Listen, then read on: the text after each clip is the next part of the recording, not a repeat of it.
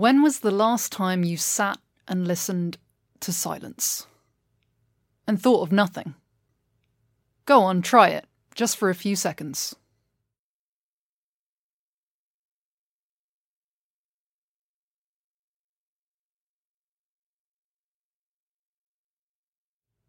Okay, so it doesn't work quite as well when you've just put a podcast on and then you're immediately instructed to think of nothing. But hopefully by the end of this episode, you'll be inspired to spend a little more time doing and thinking about, well, nothing.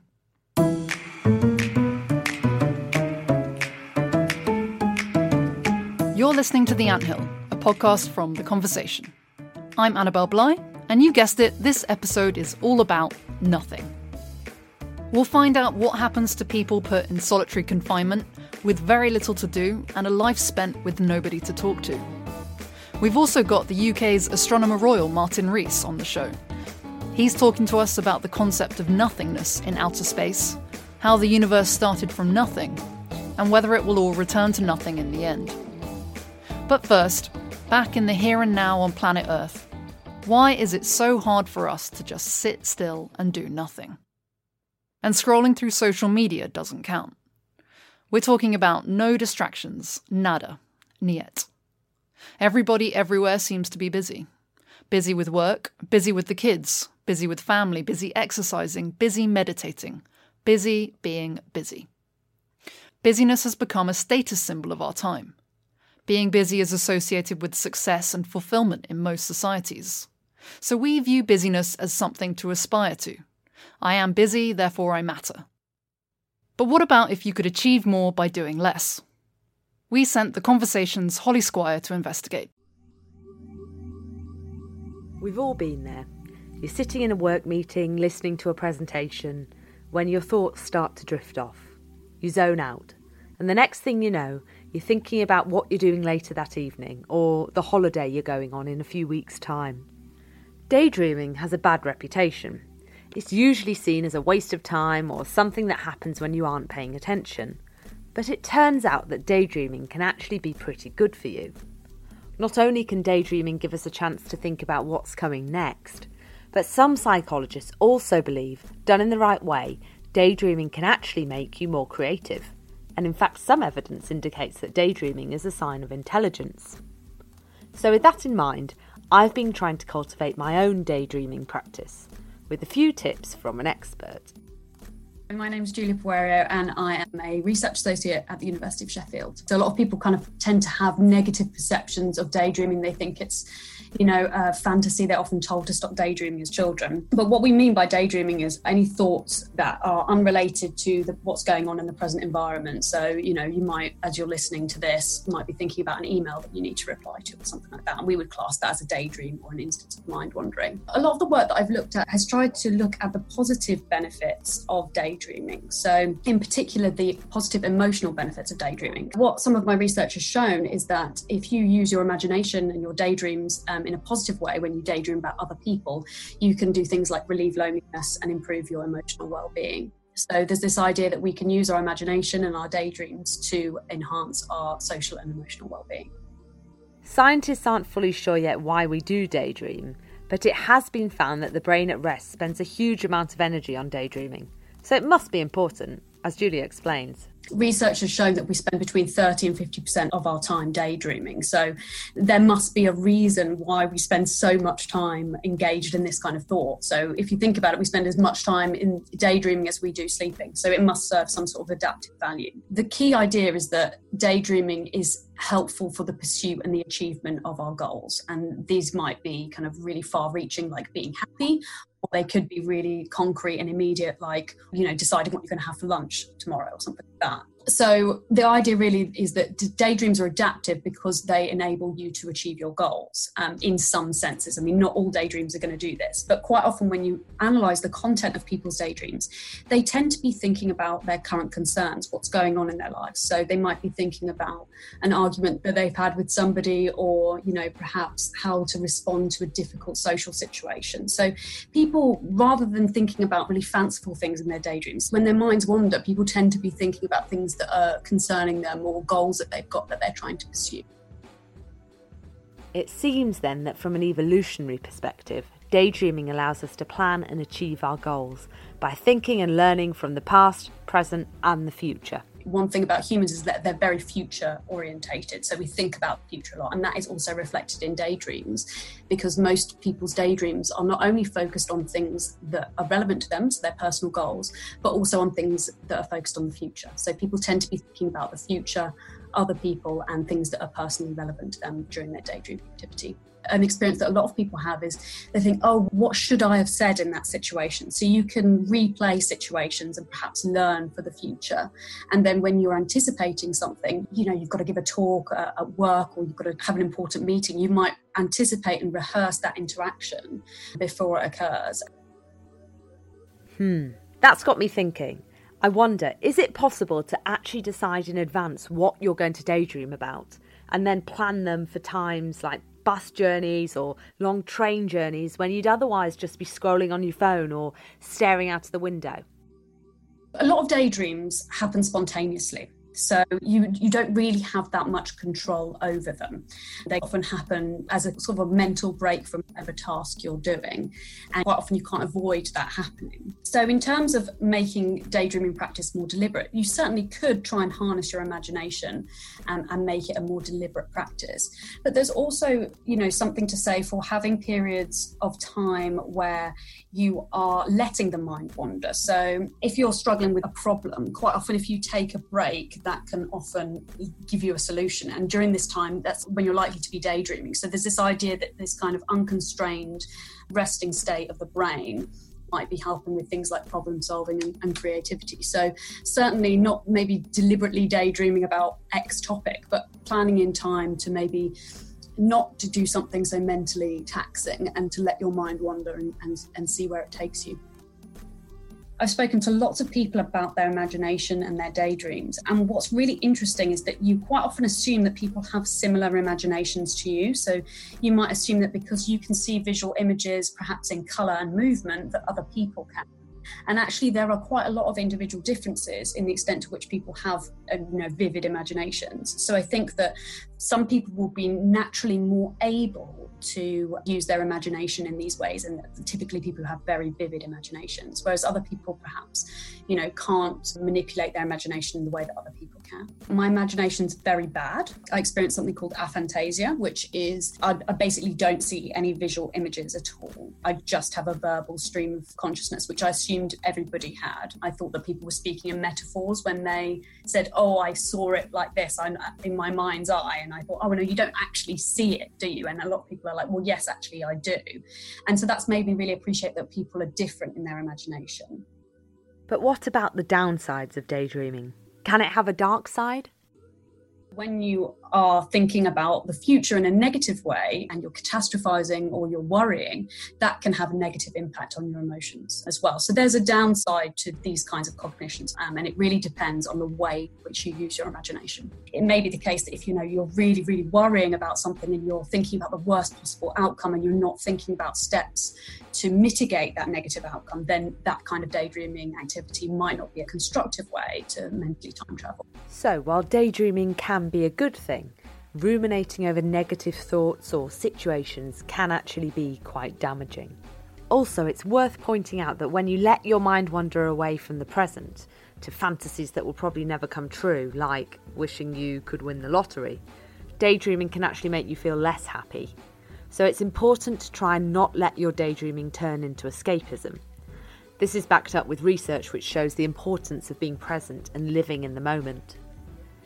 It seems then that the best thing to do if you want to try and tap into the powers of your daydreams is to start by just granting yourself permission to let the mind wander. But avoid doing this just before going to bed, as Julie says that getting your brain stimulated just before lights out can lead to an increase in sleep difficulties. And who knows, by allowing your brain the time and space it needs to think things over, it might be that you not only improve your well-being and creativity, but you also might come up with a solution to that problem you've long been mulling over. Holly Squire there talking to Sheffield University's Julia Puerio. Now, having just exhorted you to spend more time letting your mind wander and escaping the busyness of life, we explore what it's like when this is forced upon you. when you've got very little but your own thoughts to occupy you and nobody to share them with. Next up, I take a look at life in solitary confinement. Imagine spending 23 hours a day, locked up, alone in a cell. The only human contact you get is when a prison guard comes to put chains on you to take you to the bathroom. Even your food is delivered through a small hole in the door. Solitary confinement has long been a feature of prison systems around the world. It was first widely and systematically used in the 19th century, something historian Hilary Marland at the University of Warwick has researched. It was all about isolation of the prisoner in his cell. Prisoners were to remain in their cells for 23 hours out of 24. They worked in their cells, they ate their meals in their cells, and they were taken out of the cells for exercise, but they were kept apart from other prisoners. Their faces were covered by masks when they left their prison cell. They were also taken to daily services in the chapel, but again they were put into sort of separate, almost like boxes. They referred to them as coffins in the chapel, so they weren't able to observe other prisoners. It might sound like a punishing regime, but the reasoning behind the separate system, as it was called, was that it would allow prisoners time to reflect on their crimes. And it was hoped that it would rehabilitate them. Although it sounds horrendous, and indeed in practice it was horrendous, but the idea was by isolating the prisoner and keeping them in their cell for most of the time, they would be enabled to reflect on their previous crimes, and they would reach some state of deep, thoroughgoing redemption. The idea was that the prison chaplain would be on hand to counsel prisoners and help bring them to repentance. Hilary Marland's research into prison memoirs reveals that some chaplains did their jobs better than others. Memoirs have mixed feelings about the chaplains. Some say they were very attentive. Others say they never saw the prison chaplain. They were supposed to see them regularly, but they didn't. But some certainly put a lot of effort into this reformatory process. And Chaplain Kingsmill, who is based at Pentonville, writes in his prison journal about his daily visitations to the prisoners to induce them to reform and the long conversations he had in the cell. And he seems to have worked very hard. So it's not like these prisoners had nothing to do, no stimulation. But numerous memoirs make it clear that the separate system was not conducive to improving the mental health of prisoners. So they directly attribute high incidences of mental breakdown in prison to the system of separate confinement and to the isolation of the cell. They talk a good deal of their horror of entering the cell and this tiny whitewashed space where they would spend 10 or 15 years during their prison sentences. Prisoners also did talk about the horrible blankness of the cell, the sense of isolation in this space. So although they did a lot of activities under normal circumstances of separate confinement, they ate in their cell, they worked in their cell as well, and of course they slept there, they did talk a lot about this feeling of blankness and emptiness, and particularly projecting forward this sense of monotony and nothingness which would go on into the long distance. And many were very well aware of the number of days, which might be several thousand, that they would be serving under these kinds of conditions. It became increasingly apparent to prison authorities that the separate system did not serve its intended purpose of rehabilitation. And so they started using it as a form of punishment instead. It's kind of retooled in a way. There's a loss of faith in its ability to reform. And by the 1860s and 70s, there's more interest by that time in its use as a tool of punishment and deterrence. So by putting prisoners in this situation of separate confinement is seen to be actually a very severe form of punishment. And there's still some kind of hope that it will lead to reform and it will stop prisoners reoffending. But the emphasis is very much on severity, deterrence, and making the system more penal. And that system endures right through to the early 20th century when it starts to be dismantled. So, as Hilary says, by the early 20th century, prisons in the UK and the US formally abandoned the separate system. But the use of solitary confinement did not entirely disappear. It seems to be a part of the DNA of prisons that you almost always have a prison within the prison somewhere. And then for a variety of reasons, you place people there. That's Peter Scharf-Smith, a professor at Oslo University who has spent 20 years studying different prison systems, the use of solitary confinement and the effect it has on people. He says the thing that makes solitary confinement so awful is the lack of psychologically meaningful social contact. There's an international definition now which has evolved during the last decade and is accepted in the UN, that if you leave a prisoner alone for between 22 to 24 hours each day, then it's solitary confinement. And this is a situation where you have typically little or even no access to what we could call psychologically meaningful social contact. So you might have some contact during the day, but typically it's not psychologically meaningful social contact.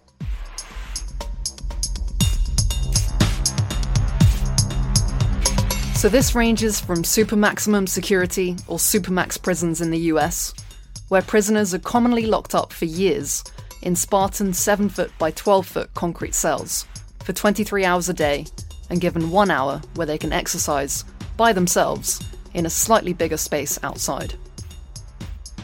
Then, in Scandinavia, suspects are sometimes held in isolation before trial if it's thought that they might interfere with an investigation. This can go on for days or even weeks. Their conditions are better than the US ones, but it's not having nothing to do that's the issue. It's the lack of social contact that people really struggle with, says Peter. So if you take a typical pre-trial isolation cell in the Nordic countries, then you would have fairly decent physical standard. It would be a single cell, obviously, and you will have a bed. Sometimes now it's more common with the toilet available in the cell.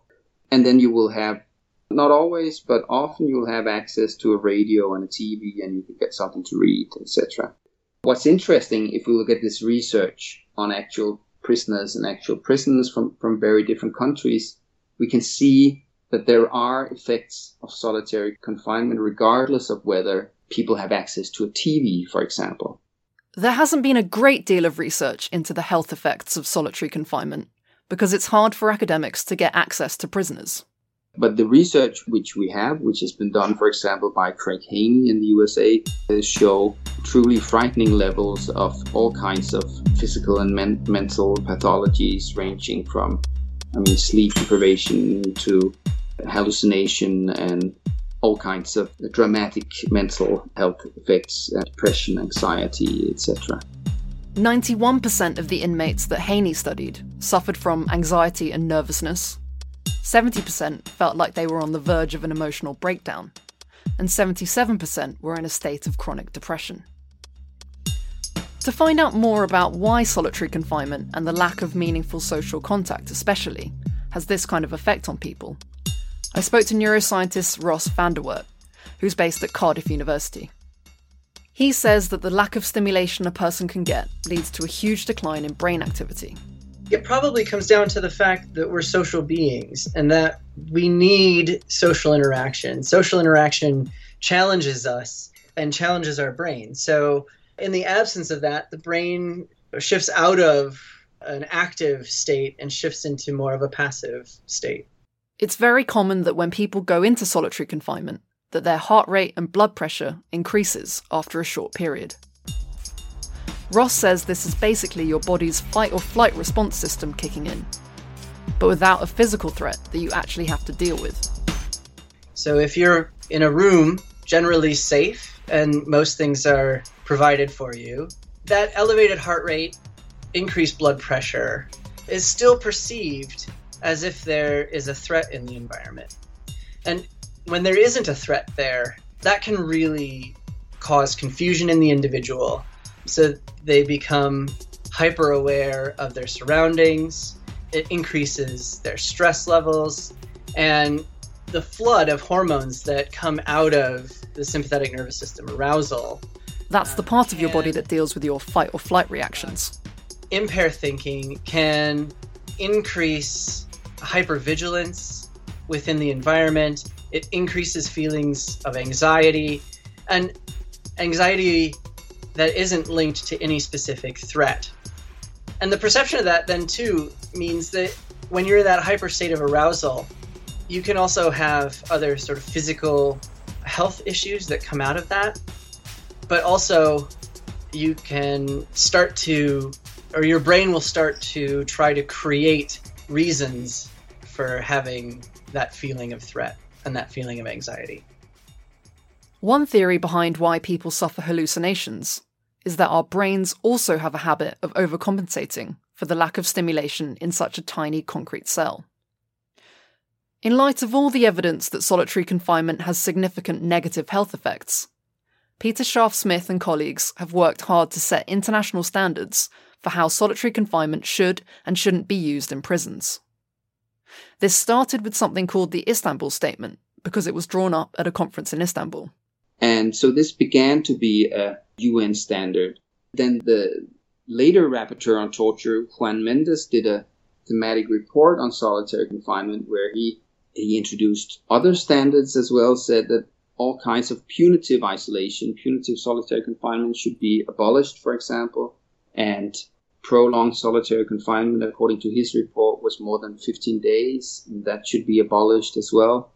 These developments then culminated, you could say, with the Mandela Rules, which are the new UN prison rules, set of international prison rules. The Mandela Rules were adopted by the UN General Assembly in December 2015. Unfortunately, there is no guarantee that states will follow these standards. They will have no direct impact on countries like the US, for example. But Peter says there are some parts of the US where they are rethinking the use of solitary confinement in the face of the overwhelming evidence. Rick Ramish, the head of the correctional services in Colorado, started a reform process, and it's happened elsewhere, also in North Dakota, for example, where they simply say this is not working. We acknowledge that these practices have negative health effects, that they're dangerous for prisoners, that it's not good prison practice, that it doesn't even create safety, doesn't reduce violence, and they reformed their systems to an incredible extent, cut down on the use of solitary confinement.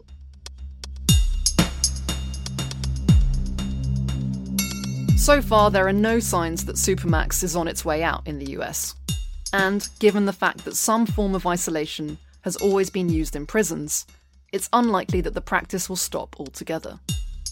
But hopefully, and especially if prisons want inmates to reform their behaviour, they will begin to follow the Mandela Rules for the treatment of prisoners.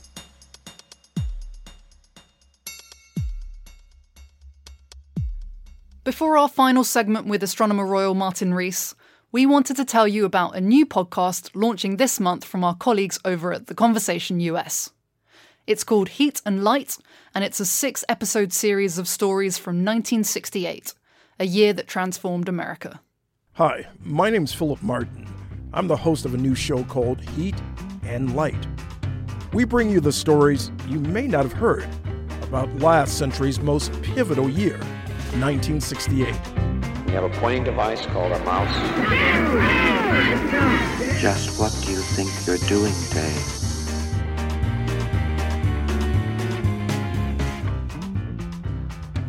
That hot, tense summer was filled with rebellion. People took to the streets outside the Democratic National Convention in Chicago. Columbia University students took over their campus. But all that heat, that anger, that rebellion, 1968 brought us some light, too. We're going to bring you these stories from the people who know them best, who were so deeply impacted by the events of that year that they made it their life's work to study them. Tune in, starting August 28th, right here. It's Heat and Light. Now back to nothing. Philosophers have been arguing about the concept of nothing for thousands of years.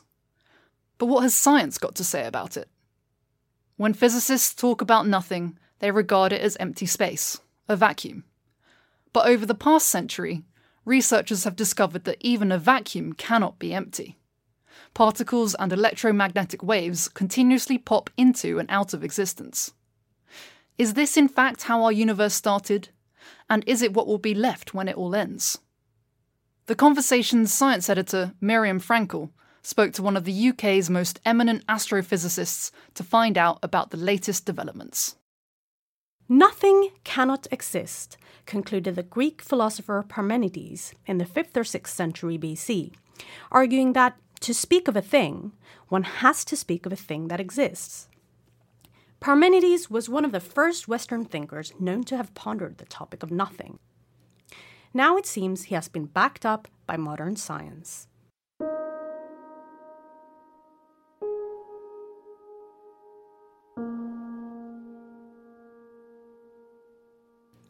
When physicists talk about nothing, they regard it as empty space, what you get when you pump all the atoms out of some container.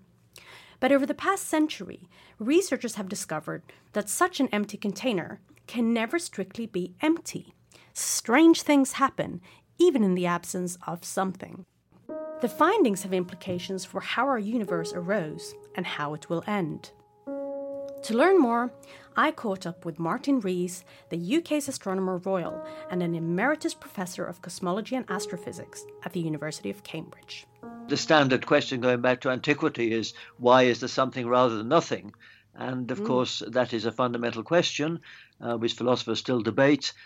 We can, of course, pose it in more specific ways in the context of particular theories, because we have got a better understanding of what empty space is. And empty space, although it seems to be nothing to us, that is just in the same way that water may seem to be nothing to a fish, because it's what's left when you take away all the other things floating in the sea.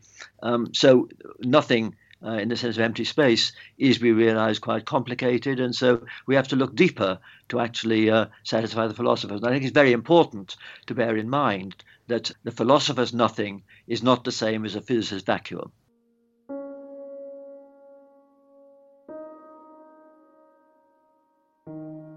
We know that the universe is very empty.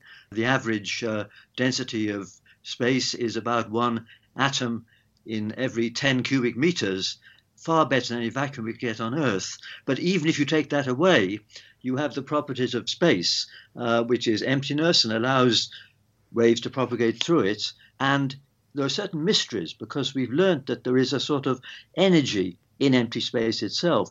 The first sign that empty space isn't really empty came with the rise of quantum mechanics in the 20th century, a theory which governs the tiny world of atoms and particles.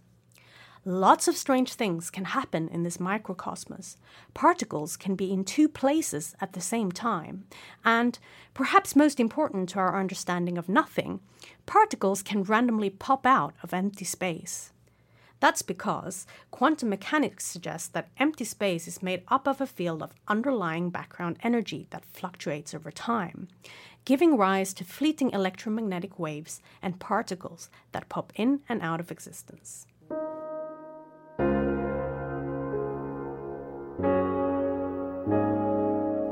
We also know that these fields of nothing can actually generate a tiny force. Put 2 uncharged conductive plates close to each other in a vacuum, and they can move together due to a tiny attractive force that arises between them. Had there been truly nothing there, this couldn't take place. The fact that the vacuum has energy can also be seen on the largest of scales, that of the entire universe.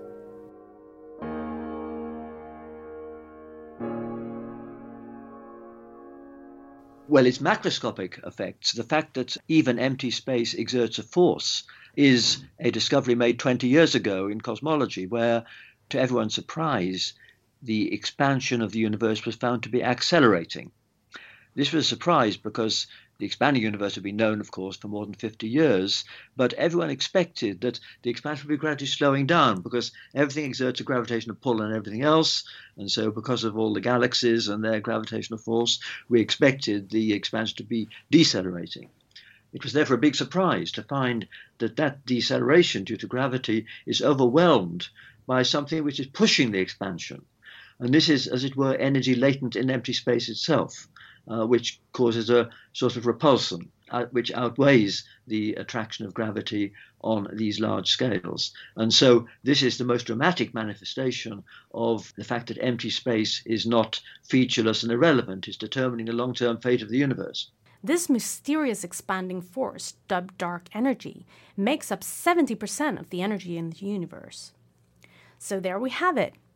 Empty space isn't empty on tiny scales, nor is it empty on enormous ones. But does that at least mean that we finally know exactly what empty space is? Unfortunately not.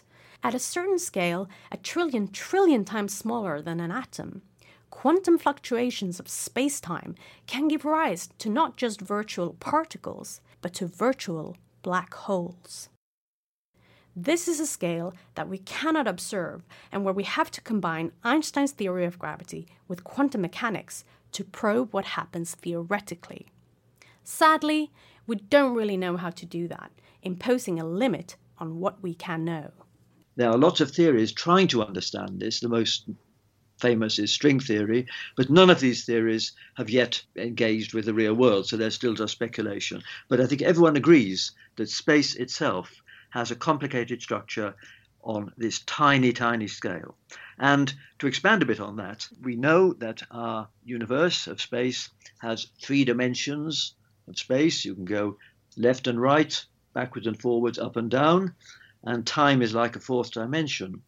But it's a strong suspicion that if you were to magnify a little point in space so that you were probing this tiny, tiny scale, a trillion times smaller than an atom, you would find that what we think of as a point in our space is a tightly wound origami in about 5 extra dimensions.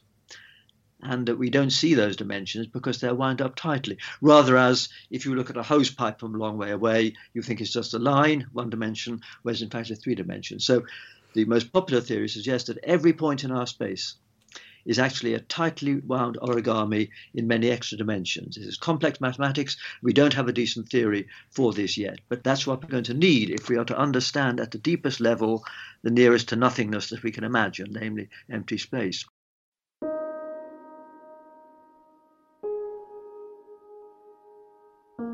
But within our current understanding, how can we explain our entire universe arising from nothing? Does the current model even allow us to begin to answer this profound question? Could the universe, which is so big that it may even be infinite, really start off from a bit of fluctuating vacuum energy? There could be some kind of space which suddenly went into expanding phase. So the fluctuations intrinsic to quantum theory would then be able to, as it were, shake the entire universe. And this is something which is inevitable, again, when the size of the universe gets down to this characteristic very tiny scale. And that would happen at a time of about 10 to the minus 44 seconds. So that's the earliest time where we can apply any theory we understand to the nature of the universe. So we can extrapolate back our universe with confidence back to a nanosecond, with some confidence right back to this 10 to the minus 44 seconds. But thereafter, all bets are off because everyone accepts that the idea of 3 dimensions of space and time ticking away has to be superseded by some grander and more complicated theory. But if it is possible that some random part of empty space suddenly started to expand due to some fluctuation and gave rise to the universe as we know it, why wouldn't another part of empty space do exactly the same thing? This thinking forms part of the multiverse theory, which suggests that our universe is just part of many in an infinite multiverse. And despite the fact that we have no evidence of these parallel universes yet, and we may never be able to test the theory, more and more scientists are coming around to the idea. The idea that our Big Bang is not the only thing, and that what we see with our telescopes is a tiny fraction of physical reality, is a popular idea among physicists. And there are many ideas of a sort of cyclic universe. They go back 50 years. The idea that our universe may have expanded, but it may eventually contract and start a new universe. This is an idea. So lots of ideas of cyclic universes and even more ideas which suggest that there's far more to physical reality than the volume of space and time that we can probe even with the most powerful telescopes.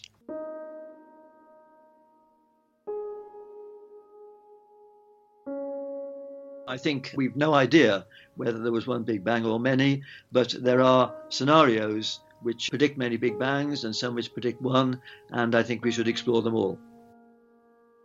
But if we can't describe in detail how the universe or multiverse started, could we know anything about how it will end?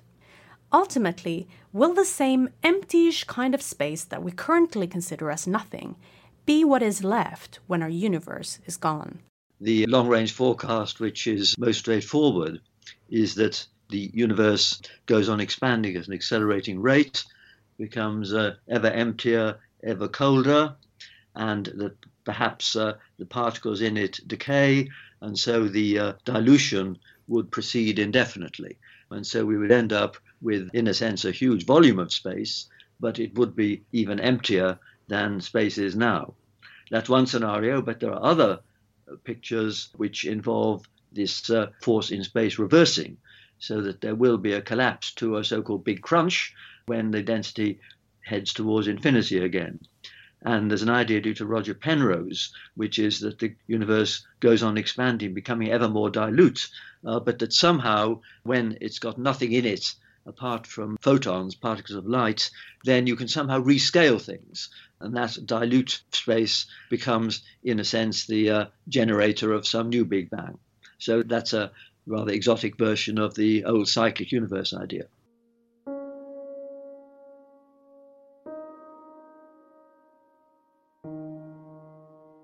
Clearly, the consequences of nothing are mind-boggling.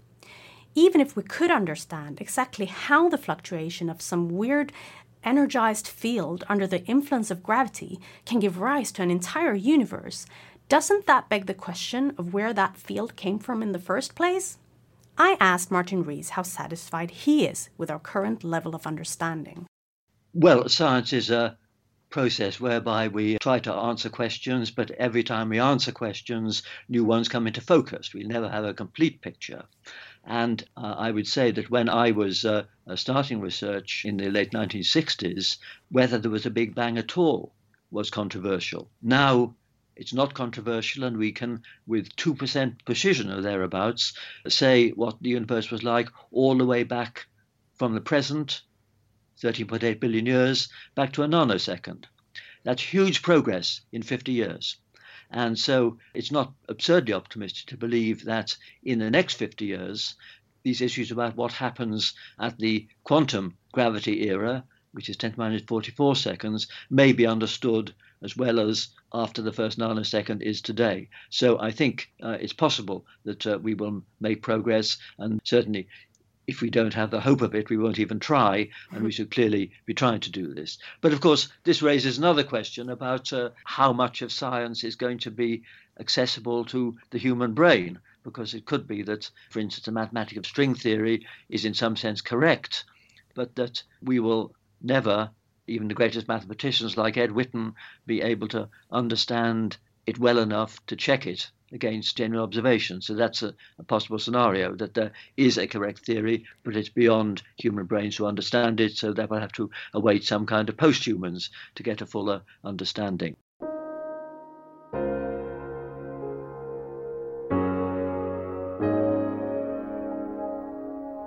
Strangely, it seems that our insights into nothing are helping us expand our view of what everything means, from our familiar universe to a potential infinite multiverse. And ultimately, to really nail down precisely what nothing is, it looks like we are going to need a proper theory of everything.